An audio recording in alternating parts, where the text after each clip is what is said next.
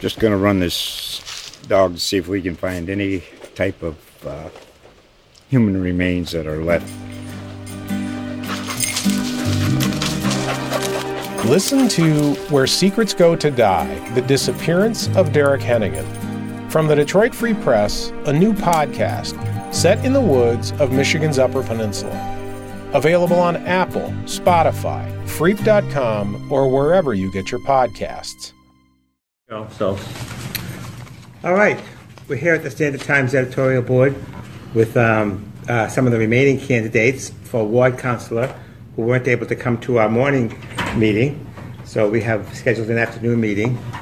We have two candidates for Ward 5, Paul Chase and Scott Lima, and one remaining candidate for Ward 4, Jojo Forts.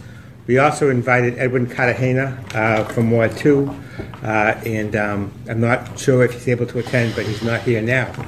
So I'm Jack Spillane. I'm the editorial page editor of the Standard Times, and with me is the managing editor for online services, Andy Tomalonis, right, and Yvonne Drayton, a member of the Standard Times editorial boards. We're going to ask each of the candidates to make an opening statement for 3 minutes and ask you to limit yourself to 3 minutes so everybody can have time to answer.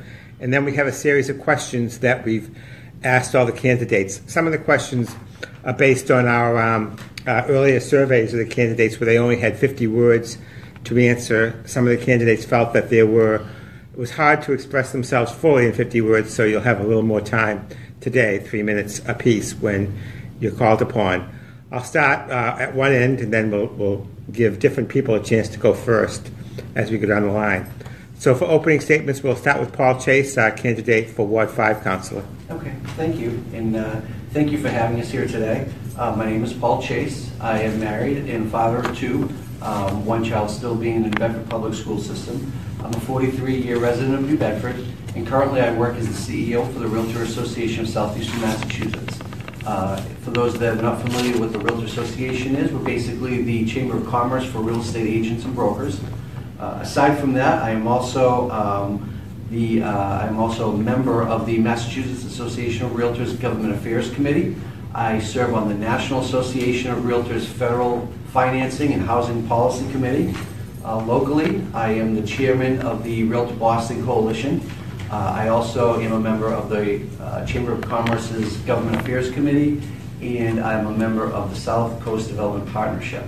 And the reason why I bring up the various committees in addition to my full-time job is because I just wanted there to be an understanding that I have over 20 years of advocacy experience in several areas such as private property rights and economic development, commuter rail. I meet annually with congressional leaders in Washington, D.C. I meet many times a year with local and state leaders at Beacon Hill, and I've testified many, many times at the State House. So I do come from an advocacy background. The reason why I'm running for a few reasons, and it's reasons that the residents of New Bedford are deeply passionate about. One is property taxes and the tax burden that we have, and the need for more economic development growth in order to broaden that tax base. Number two is to ensure safer neighborhoods. I do have some comments on safe neighborhoods and how maybe we can move beyond where we are right now. And number three, basically, just as important as anything for a ward councilor, I am here to represent Ward 5, and my number one priority will be Ward 5. So, in general, I ask for your support. If you have any questions, feel free to reach out to us. You can certainly find us online at www.paulchase.com, or you can see how the campaign's been going for the last 6 months by going on Facebook, and that's Paul Chase Ward 5. And I ask you for your vote November 7th. Thank you. Okay, Paul, I just want to make sure that everybody speaks up. I heard you fairly clearly, but one of the posters here says he's having a hard time hearing us. Okay. So make sure when you speak nice and clearly and loud enough so we can be heard on Facebook. Sometimes the audio on Facebook Live is because you're not mic'd, it's not as loud, so you really want to speak loud so you can project. Okay. The next candidate for Ward 5 is Scott Lima. You have 3 minutes, Scott. Thank you. Again, my name is Scott Lima. I'm a candidate for Councilor of Ward 5. I want to thank the editorial board for having me here today. Thank Paul, and I also want to thank Jojo Forts. I'm running for council of Ward 5 because I've lived in the city for 40 years. I've lived in New Bedford for 40 years. I spent 10 years living in Boston, 5 years living in Chicago. So I'm very much aware of living in an urban environment. And one of my concerns here is crime. Crime is the #1 issue that I'm running on here in New Bedford. Crime is very expensive. So when we start talking about economic development, taxes, property taxes, things like that, our school system, I believe we have to look at crime first. Crime is very, very expensive. I am a substitute teacher. I see how crime affects students. I see what's going on in the school system. And so again, that's the #1 issue that I'm running on. I'm 55 years old. I have a son who attends school here in New Bedford. I am also a realtor. And again, I work in the public school system. I want to be the voice for folks in Ward 5. I also want to represent folks from the city. I've gone to hundreds and hundreds of homes in this city with my door knockers, visiting folks and listening to their concerns. And one of the things that I hear about is crime. People are concerned. I talked to a lot of people in Ward 5. I think back in the springtime, there were a ton of cars that were keyed on Brigham Street. That's very, very costly to people, and people are very fed up with it. So that's the #1 issue that I'm running on. Secondly, economic development is very important. We need to be a business-friendly city. No one's going to come here and do business unless we have a business-friendly environment. So what we need to do is we need to work with the mayor together as a city council to make sure that we put this city first. We need to look at things like our waterfront. We have a waterfront right here with #1 in the nation in terms of dollar catch, and we really need to take the waterfront, South Coast Rail, if that's something that we can get going soon enough, and as we have a good highway infrastructure system, put all those things together, and I believe economic development is something that we really take off in the city. Education, again, I'm in the public school system, and while the schools may be doing a little bit better, and we've come off the state monitoring, if we will, I'm there every day. I see what's happening, and there are some very, very, very serious disciplinary problems in our school system. That filters throughout our community, and again, crime. So what we need to do is really need to take care of crime. That's going to help with the education system. That will then help with property taxes, economic development, and things such as that. During the preliminary election, I received more votes than any other ward candidate in the city. I received 462 votes. That again is a result of going door to door, talking to people, talking about the burdens that they have. So I ask for people's vote on November 7th, and I'll get out there and work just as hard as I have every day, going door to door. Thank you, Scott. And next we have former Ward 4 Councilor Jojo Forts. 3 minutes, Jojo. Good afternoon. I'd like to thank the panel for having us here, and also I'd like to thank the 2 Ward 4 individuals. I'm running because I care about the city, and I'm running about constituent service. I can rest assured that you'll receive the best service you can from this Ward 4 councilor versus the councilor that you currently have. I am running for Ward 4 to bring leadership, integrity, and honest caring for New Bedford and Ward 4 to make this city the best it could be as a showcase. I needed to show that I have a heart for the community and that I have the skills to fight for the vast needs that the city has. I've been a resident of the city all my life.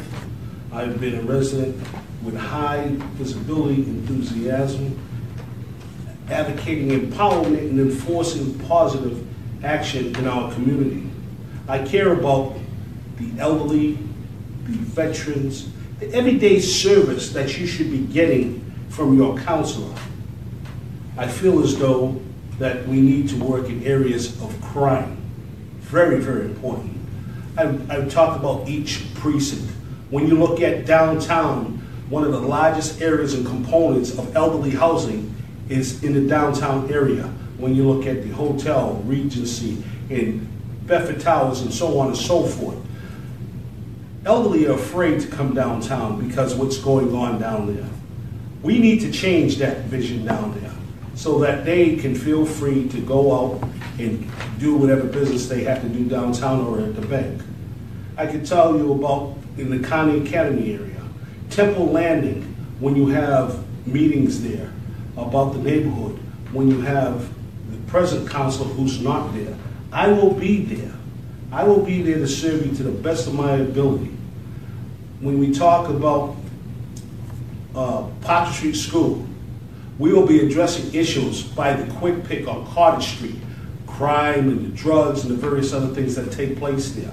We will be addressing issues that take place at St. James and throughout the ward, all 6 precincts. I plan to every month to be in one of those precincts and talking to people that I will be visible to hear their concerns and needs.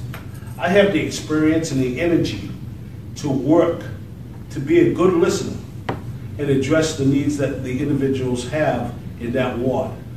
They call me the caring counselor, whether it be potholes, whether it be snow removal, catch basins, sidewalks, trees.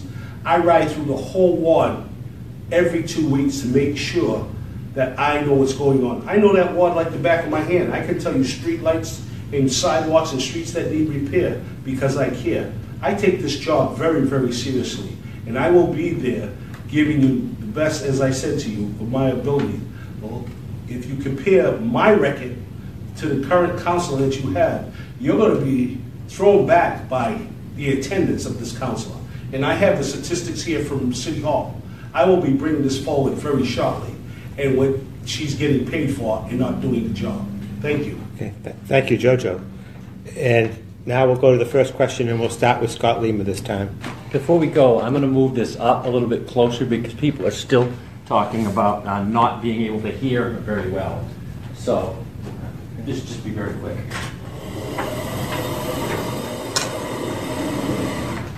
Maybe you can close it.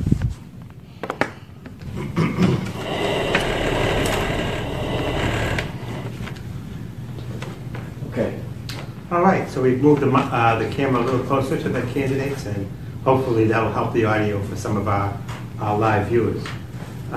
So the first question, starting with Scott, should the city adopt Mayor Mitchell's proposal to have the option of the state's group insurance commission rates as a way of controlling the cost of health insurance? Why or why not? Well, no. And I say no because this was a proposal that the mayor put forward, and there was a city council vote of 10-0 not in favor of the proposal.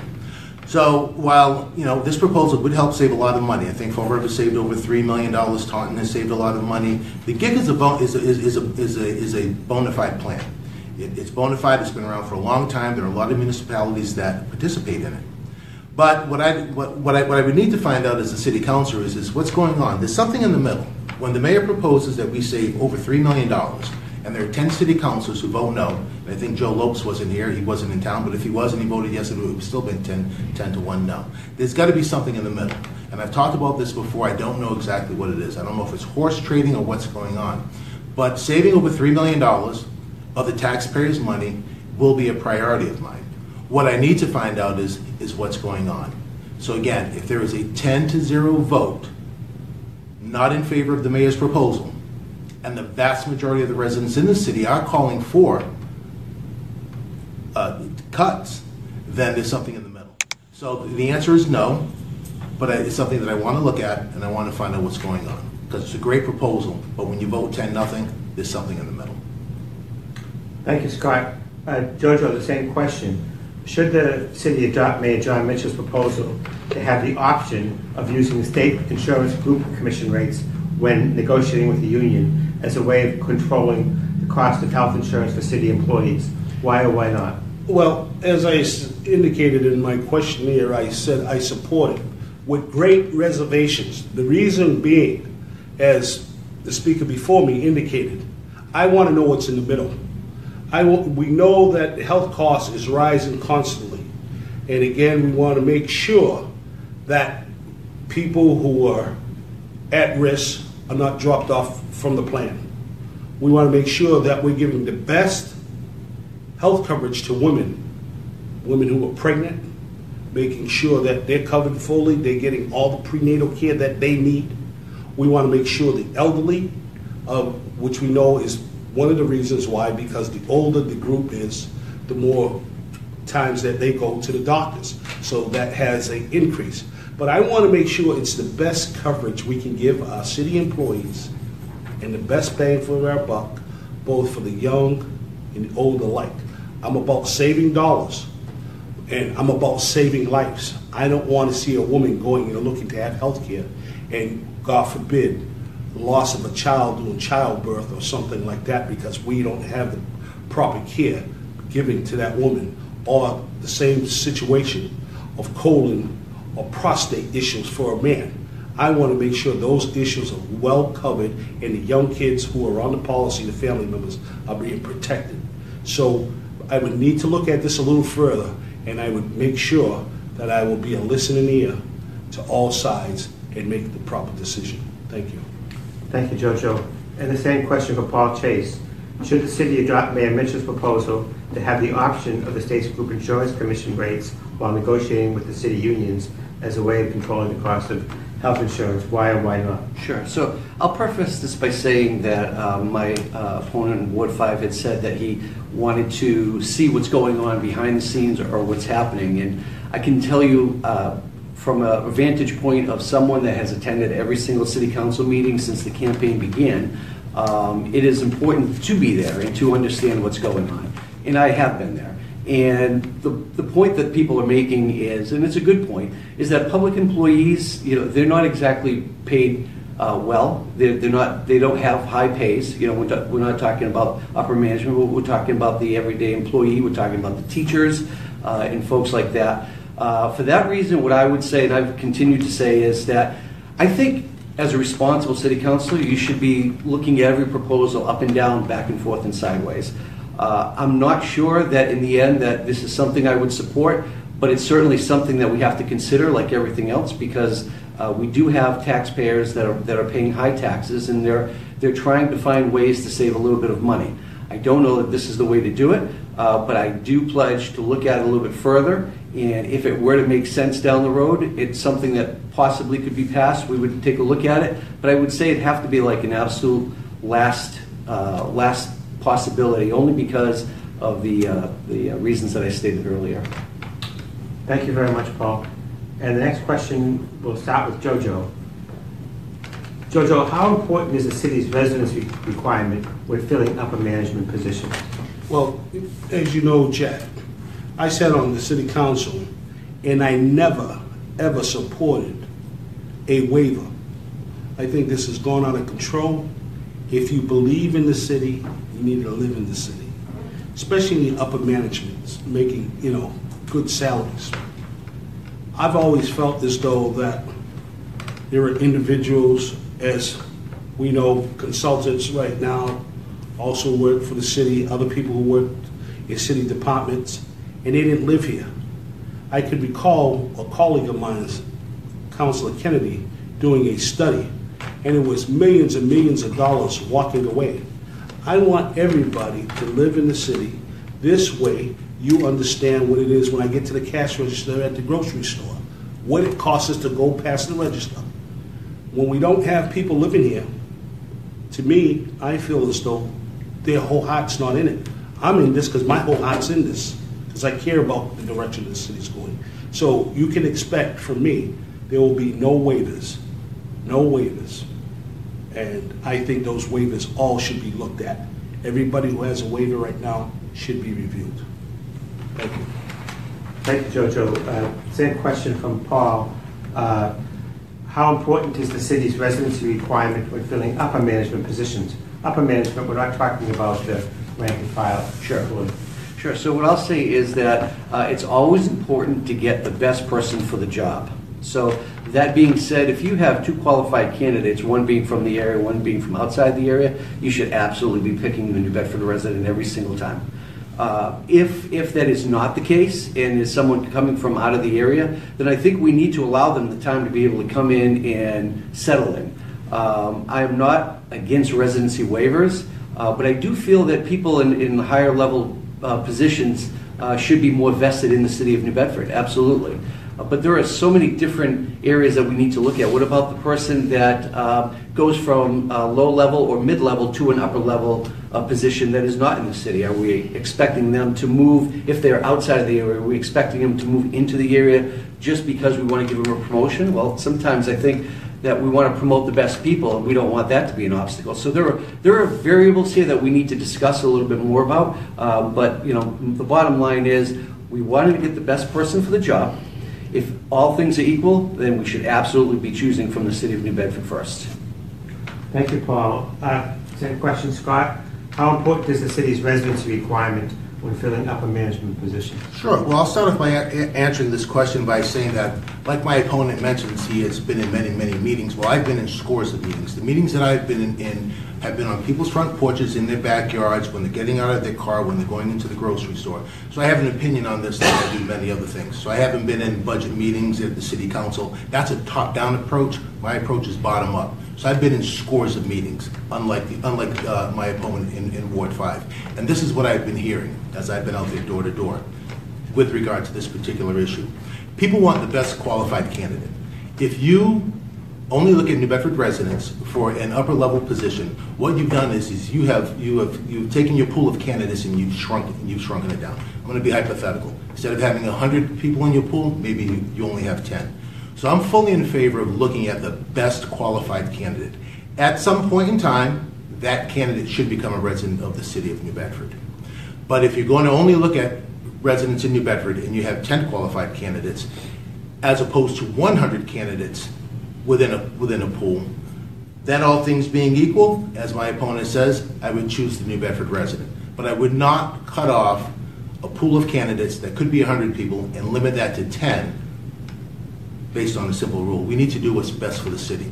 And again, those are the scores of meetings that I've been out talking to residents, not sitting in City Hall, taking a top-down approach, but taking a bottom-up approach. And that's how I come to my decision.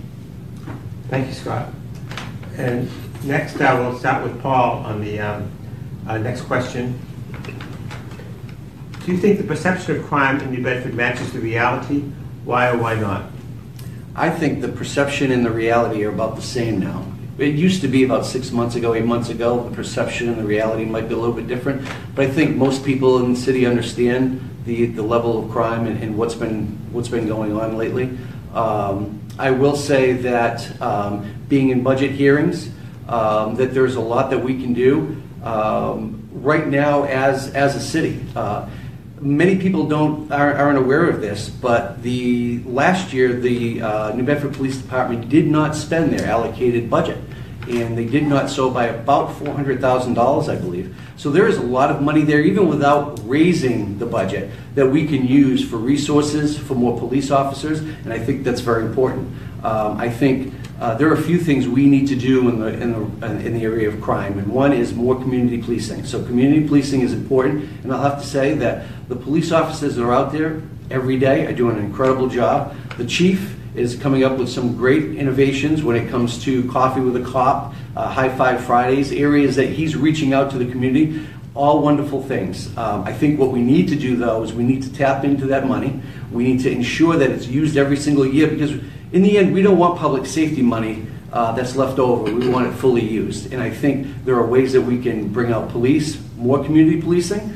We can bring out some more video, and there are other ways, starting up the reemergence of neighborhood crime watches. I hear about that a lot. So there are ways that we can attack this without even going up on the budget. I think we start there, and I think we get a little aggressive, and we'll see what happens. Just going to run this dog to see if we can find any type of human remains that are left. Listen to Where Secrets Go to Die, The Disappearance of Derek Hennigan. From the Detroit Free Press, a new podcast set in the woods of Michigan's Upper Peninsula. Available on Apple, Spotify, Freep.com, or wherever you get your podcasts. Thank you, Paul. What about crime, Scott? We had double murder a couple of weeks ago. Sure. On the other hand, the FBI statistics say that crime is down in many categories. What's the perception and the reality of crime in New Bedford? Sure. Again, the reality is what I'm hearing from residents. Again, not being in budget meetings, but sitting down with residents and talking to them about their budget and their concerns. So I think we had an 8th murder in the city, which that's absolutely horrible. Crime is very, very, very expensive. So again, the number one issue that I've run on is crime. That has been my number one issue from day one. I know on WBSM, Barry Richard had talked about it. It was something that I shared with folks on Facebook. I thought he was right on point on that. Crime is a big issue. So as I'm sitting down with residents, the perception is the reality. They're telling me that. I see that. I read it in the newspaper every day. So what we need to do is, again, I think Chief Cordero is doing an absolutely fantastic job. You know, the FBI statistics, we can get statistics all day. But when you pick up the newspaper and you read about people getting shot, a gentleman who was sitting in his house in the North End, I think just off of North Front Street, just sitting in your house minding your business, and there are gangbangers outside shooting at each other, the perception is a reality. And that's something that we need to tackle. And again, that's what I talk to residents about every single day. I've been in scores of those meetings, door to door. Thank you, Scott. Jojo, perception and the reality of crime, is there a difference in New Bedford? Yes, I believe crime is up, and it's a serious issue. This is one of the issues that stand out as many others in this area. Most of the property crimes committed are fueled by substance problems. I think we need to get somebody out there to start identifying some of the substance problems we have, the homeless problems that we have, and I think we need to also make sure we're giving the proper tools to the police department. One of the things, when you get, as Scott indicated, in talking to the police department, computers that are not even working. I mean, this is absurd when we don't have public safety up to par with equipment that they need for the everyday use. When I go to the meetings in the community and I have people in those communities talking about problems, whether it be someone breaking windows, breaking into cars, those are concerns. Concerns of, again, making sure the cameras they're putting up are working and that we got somebody monitoring those cameras. Because one of the times I spoke to someone in the department, they said, we don't watch the cameras all the time. I mean, this is a technology that we're using, and many other cities use it, and this is how they pin down some of the criminal activity that's taking place. Crime is very, very important, as I indicated to you, having the elderly, young, and old alike, being able to feel as though they can walk the streets in New Bedford. We need to regain that. As the councilor now doesn't care about streetlights. Streetlights is part of public safety. That's important. I can tell you streetlights that have been out for 4 years that's still not on yet. So to me, every part of the definition of crime I'm looking to address, to work with the police department, the fire department, and EMS, again, addressing those issues to make sure that they have the proper equipment they need to do their job to the best of their ability every day and to protect their safety. Thank you. Thank you, Jojo. This next question will start with Scott. Increased spending on New Bedford schools, particularly the turnaround plans for the troubled schools, has led to some pressure on property taxes in New Bedford. Do you support meeting the state's net school spending amount every year? Net school spending is the amount that the state requires the city to spend on schools. Would you support spending that amount, because it hasn't always been met, even if it puts pressure on property taxes?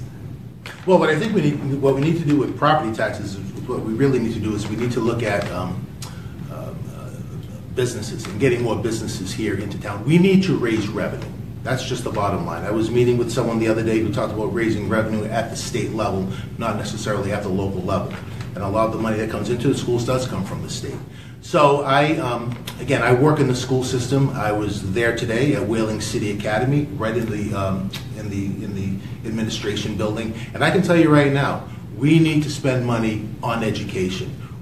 That's our future. That's the investment. When you're talking about economic development, it's just not bricks and mortar.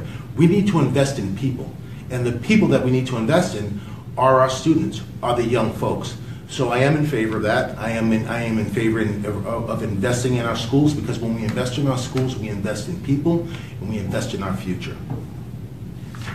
Thank you, Scott. Jojo, net school spending, you used to be in the city council. That's the amount the state requires the city to invest in the schools every year. Some years the city hasn't met it. Do you support meeting that even if it puts pressure on property taxes in New Bedford? Well, again, as it was said, it's very important that we get industry here.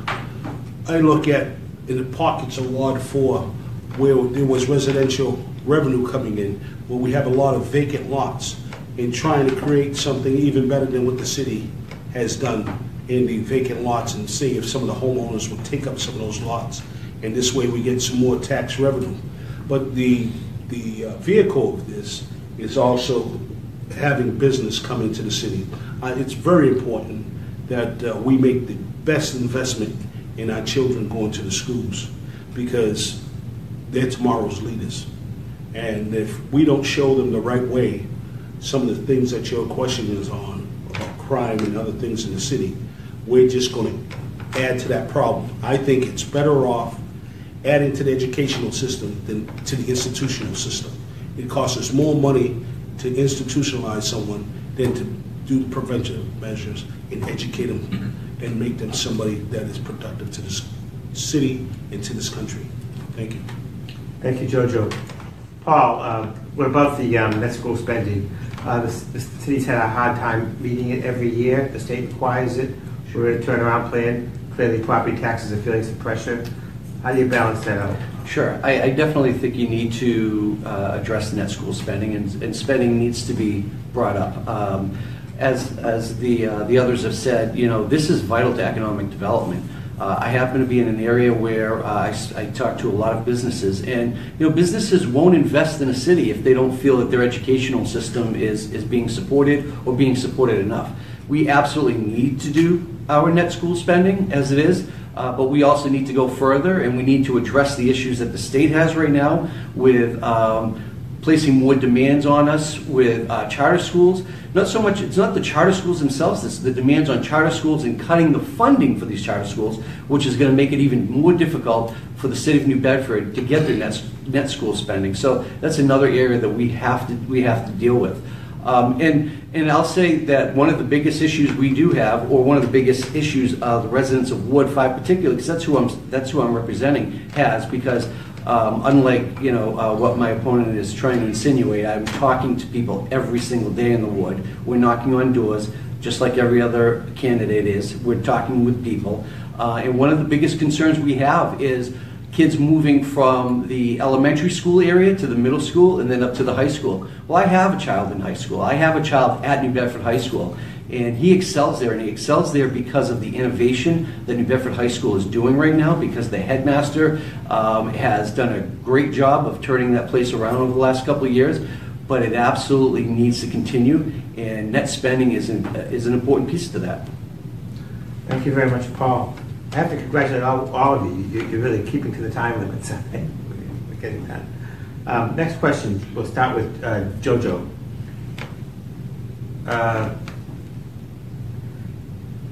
Do you support Mayor Mitchell's plan to develop part of the municipal golf course as an industrial park? And has the process been public enough? What are your ideas for large-scale economic development? Well, again, it's important, first of all, to have transparency. Backroom deals are out. That's over. That's the old boy politics. I feel as though the golf course is a gem. As we talk about economic development, as we talk about crime, as we talk about bringing industry here, those are attractions, and we got to have those various attractions in place. That's what draws people here: the education, the recreation, the crime statistics, the affordable housing, the housing stock. Those are all important components. But when we're doing something like the golf course, if it was Microsoft and we know we're going to have, guaranteed this X many jobs, the possibility of allowing the golf course to go. But that would be the last resort. I mean, we hear about Amazon, and again, I'm glad that the city is entertaining to look for Amazon. But just look at the reality. When we look at the number of jobs, we look at the pay scale, overnight, the rents and everything in New Bedford would quadruple. And I want to see the business come here. But I think we have other areas of land that we can develop before we take away the gems that attract people to come to the city, that is so important as we talk about for the young and old alike. Thank you. Joe, could you be specific about what other areas of land? Well, you know, whether it be industrial park, whether it be other areas that we can look at to facilitate whatever business is coming. You know, I was in the council when we were looking to make the airport somewhat of an international airport and a regional airport. We missed the boat. That was a great fuel for the city of New Bedford because the amount of cargo that goes in and out of this city, and again, taking up the transportation issue which lies in Boston and the surrounding areas. So I want to make sure before we give away our gems, as we lost Morgan and different other things, I want to make sure that we looked at every possibility of the land source in facilitating whatever business comes here before we give away gems. Thank you. Same question, Paul. Do you support Mayor Mitchell's proposal to develop part of the municipal golf course as an industrial park, and has the process been public enough? What are your ideas for large-scale economic development? Sure. So what I'll say is that the proposal itself is still it's its infancy stage. I know there's a lot of talk out there about it being done, but the fact of the matter is there's still testing that needs to be done on some of the land. There's still work to be done on negotiating as far as contracts, what's going to happen with the infrastructure. So the legislation is not there yet really to approve, and because of that, what I'll say is that I support the concept, but that doesn't necessarily mean in the end that it's something I'll support, because I need to see the final package. I do think we need economic development growth, obviously. I am aware that there are areas in this city that we have that we could also utilize, but some of those areas aren't conducive for corporate environments or manufacturing, things of that nature. So for instance, you have the Shaws on Kings Highway, you have the Building 19 on Hathaway Boulevard, you have areas like that. There are a few other areas as well. Some might be conducive for certain types of businesses, but the business park type environments really like to see business park areas. And that being said, with our business park in the far north end, almost at full capacity, it's something that we want to entertain as we move forward. We need large-scale economic growth. We need large-scale economic and job opportunities. We have more kids graduating now, not only from high school, but from college in this area than we ever have. We need to make sure we can keep some of those kids here. We want them to stay here, raise their families here, because that's how New Bedford's going to grow. We need other jobs. Small business is absolutely important and vital to the growth, but so are large creative jobs and corporations and manufacturing, and the more we can entice folks in, the better off we're all going to be as a whole, not only for employment, but for infrastructure issues, for education, in areas of resources for crime. Economic development is absolutely key to this city right now. Thank you, Paul. Scott, same question. Okay. Do you support Mayor Mitchell's proposal to develop part of the municipal golf course as an industrial park? Has the process been public enough? And what are your ideas for large-scale economic development? Sure. Okay, I'll be brief and I'll give you an answer because I don't think you got an answer from my opponent. Number one, I'm old enough to remember when there was going to be a casino over there at the Wheeling City Golf Course. Some people may be aware of that, some may not. That parcel of land has been looked at for a long time for economic development. Again, I've been out there door to door, 462 votes. I've received more votes than any other ward candidate out there. I've been door to door. I've listened to the people, and the people want this. Absolutely, positively, I am behind the mayor on this. I don't think that the process, well, I know the process was not public enough. It was not in the beginning, but I'm not going to get into all of the testing and the soil testing and all that. It's a great idea. Golf is not booming in New Bedford. It may be in places like Wisconsin where I've traveled and I've stayed at golf resorts. It's not booming here in New Bedford, not by any stretch of the imagination. So I fully support taking land and putting it to good use for economic development, bringing jobs to New Bedford, and creating tax revenue so that we can take care of the problems that exist here in the city. And again, that's what I'm hearing door to door as I've gone out and I've spoken to people. And it's also my opinion based on economic development. In terms of large-scale economic development, again, I mentioned before, we are a great seaport. We have rail infrastructure that needs to be improved, and we have a great highway network. So I believe that economic development is very, very, very important. This city is ripe for it, and I absolutely support the mayor's proposal to develop. Is there a big site besides the golf course where economic development could take place? I mean, I'm fully in favor of developing the waterfront. Having a robust waterfront economy is key. We have it sitting right here in the city. So there's a lot of land out there. I know that you cannot develop residentially on the waterfront, which I think is a great idea. But I think we need to take advantage of our waterfront. You see that all over the world. I've traveled the world. When you have a waterfront like we do that's protected, we are absolutely positively right for economic development. So there are great parcels over there. The NSTAR site. I mean, there's a lot of land over there. Thank you, Scott. And next question, we'll start with Paul. What would you do to encourage and support small business, including ethnic businesses and businesses just starting to grow? Well, I think, so this is one area that one of the reasons why I actually get into the race, and that is I'm the only candidate in Ward 5 that actually has an employment that concentrates on economic development. And what I've heard from folks inside and outside the city is we're not exactly a business-friendly environment. And small businesses are severely affected by that. So what we need to do more than anything, I think we've got a good economic development council, despite what some people think. I think our biggest issue is around permitting. And this is from the people that I talk to all the time. That we need, there are a couple of areas in permitting we have to deal with. Number one are when people want to come here, relocate here, build a business here. Number two is when they want to expand. We're always looking for small businesses to expand further, but a lot of time permitting gets into the way.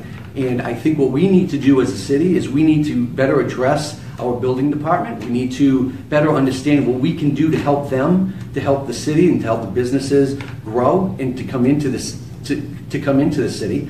I hear too often how many businesses come in and they have a timeline by which they want to open up. Small businesses that can't really afford 3, 6 month, 8 month delays, and that is happening. And so I think what we need to do is address the permitting process, streamline it somehow. We need to build the staff within the building department, help them with the resources that they could use, whether it be computers, tablets. I know they've just started with the tablet program, but there are other resources we can give them to help them turn around these small businesses and get them up and running quicker.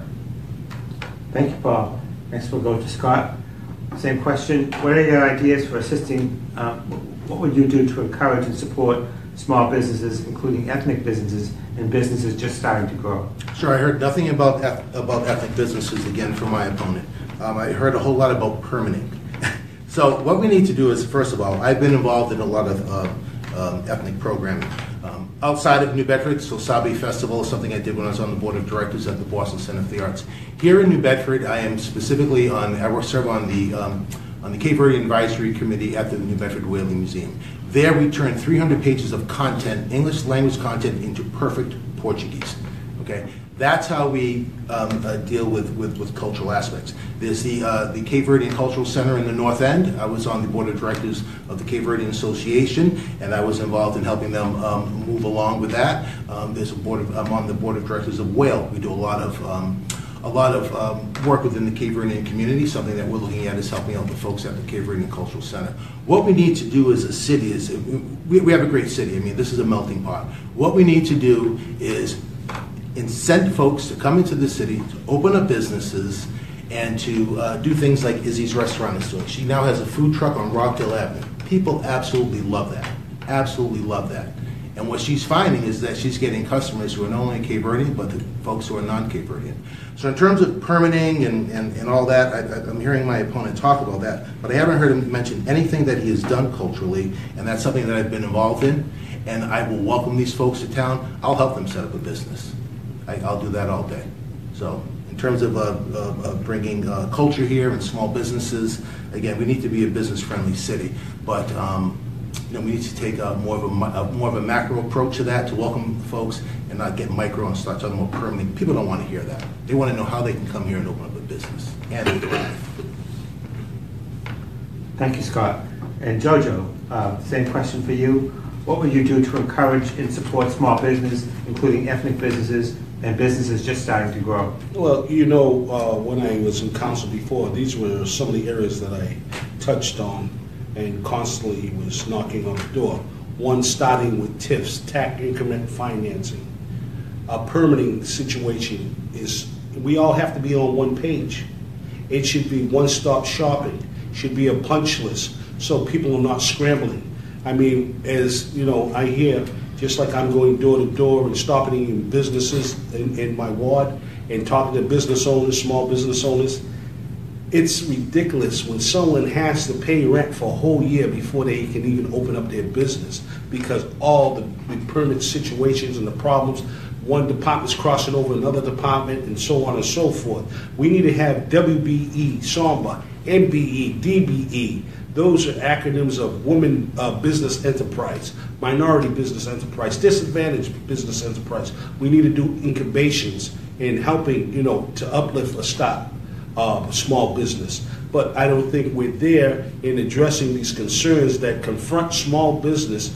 Everybody should have the same punch list. It shouldn't be who you know or who you don't know that you are told about tax increment financing. Everybody should be on the same playing field, and we have to be better ambassadors, the people that work for the city, in talking to people who are looking to open up enterprises in the city. Thank you. Thank you, Jojo. And last question, in Kamalonis has a question about opioids. Sure. As you know, we recently published a special report on opioids, and we co-hosted a forum at the Whalen Museum. So what are your ideas for assisting city residents who are addicted to opioids, and what are your ideas for assisting the police and the emergency medical services who are dealing with the opioid crisis? And so who's the start for this one? So this one we're starting with Scott. Okay, all right, very good. This is something that I spoke very eloquently about at the senior center at Buttonwood Park.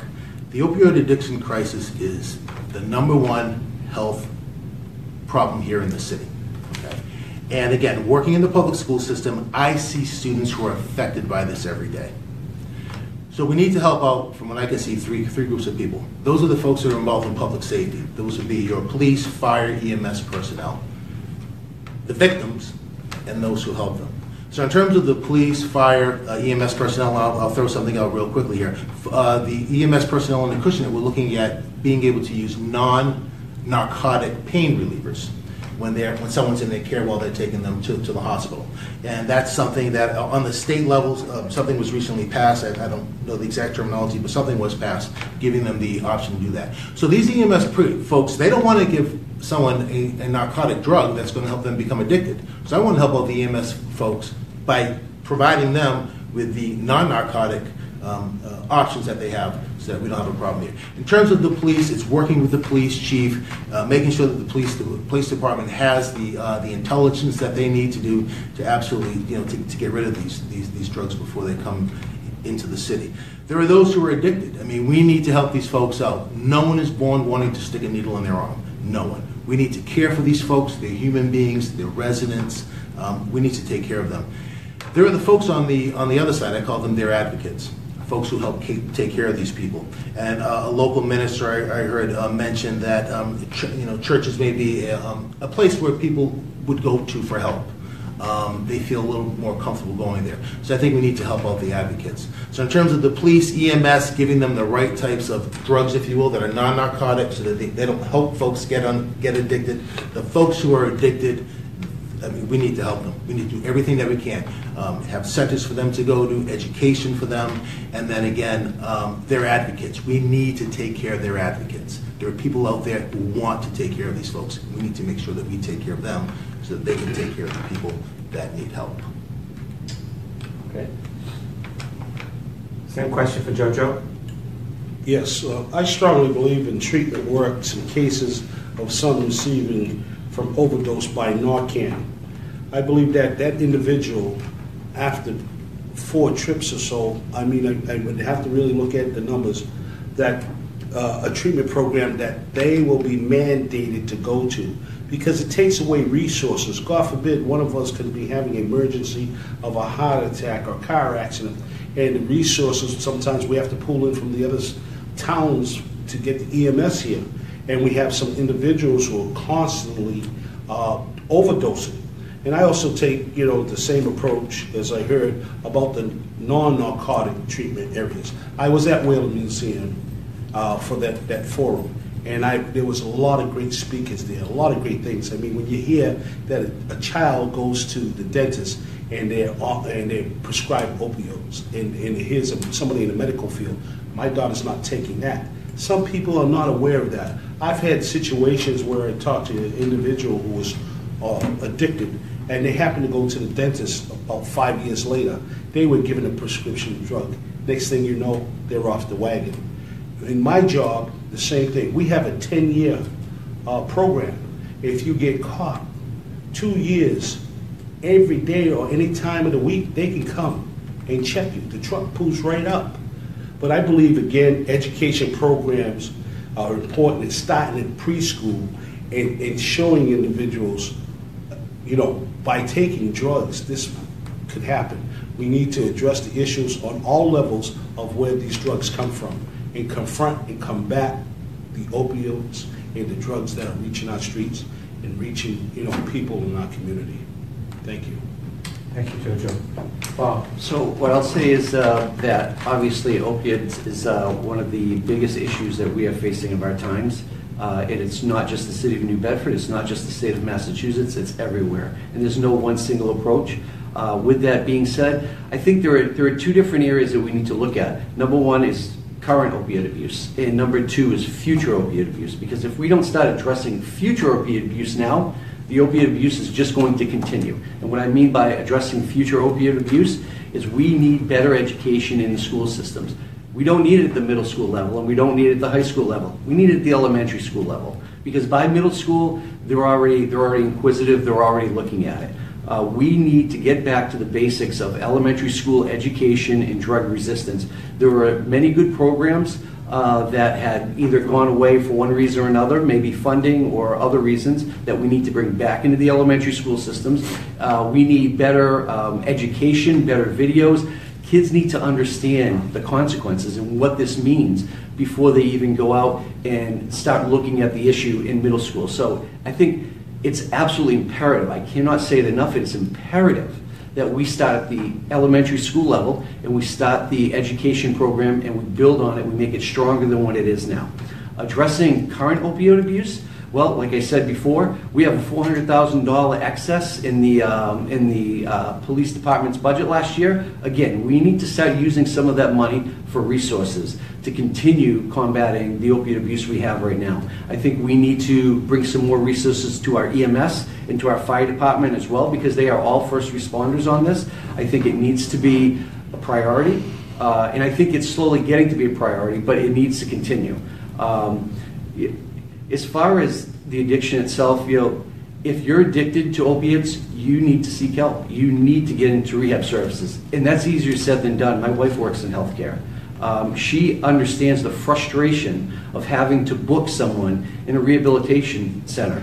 And whether it be 30 days before they can get them in, or they can only be in there for 7 days and then they have to get thrown out, which just isn't enough time, it's frustrating. So there's that issue. That's number one issue. So we need better services. We need to reach out, and we need more rehabilitative services. And what I'll say is, number two, if you're a drug dealer, you need to go to jail and you need to stay there. And I don't know how else to say it, but we need to work as a city on addressing the issues, whether it be with the Governor's Council or somewhere else with these judges. And we need to get these people behind bars, and they need to stay there for a longer period of time, because we can't afford to have them out there pushing drugs. All right, I want to thank you all very much. You've done a terrific job. I think this is the fifth candidates forum we've done, and you guys were the most succinct and very thoughtful and coherent in your answers. And good luck to you all on Election Day. Thank you. Thank you. Thank you. Thank you. Thank you. Thank you, brother.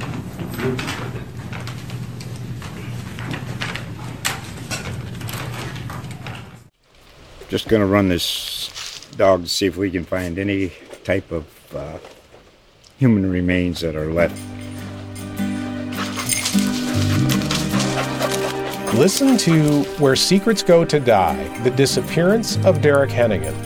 From the Detroit Free Press, a new podcast set in the woods of Michigan's Upper Peninsula. Available on Apple, Spotify, Freep.com, or wherever you get your podcasts.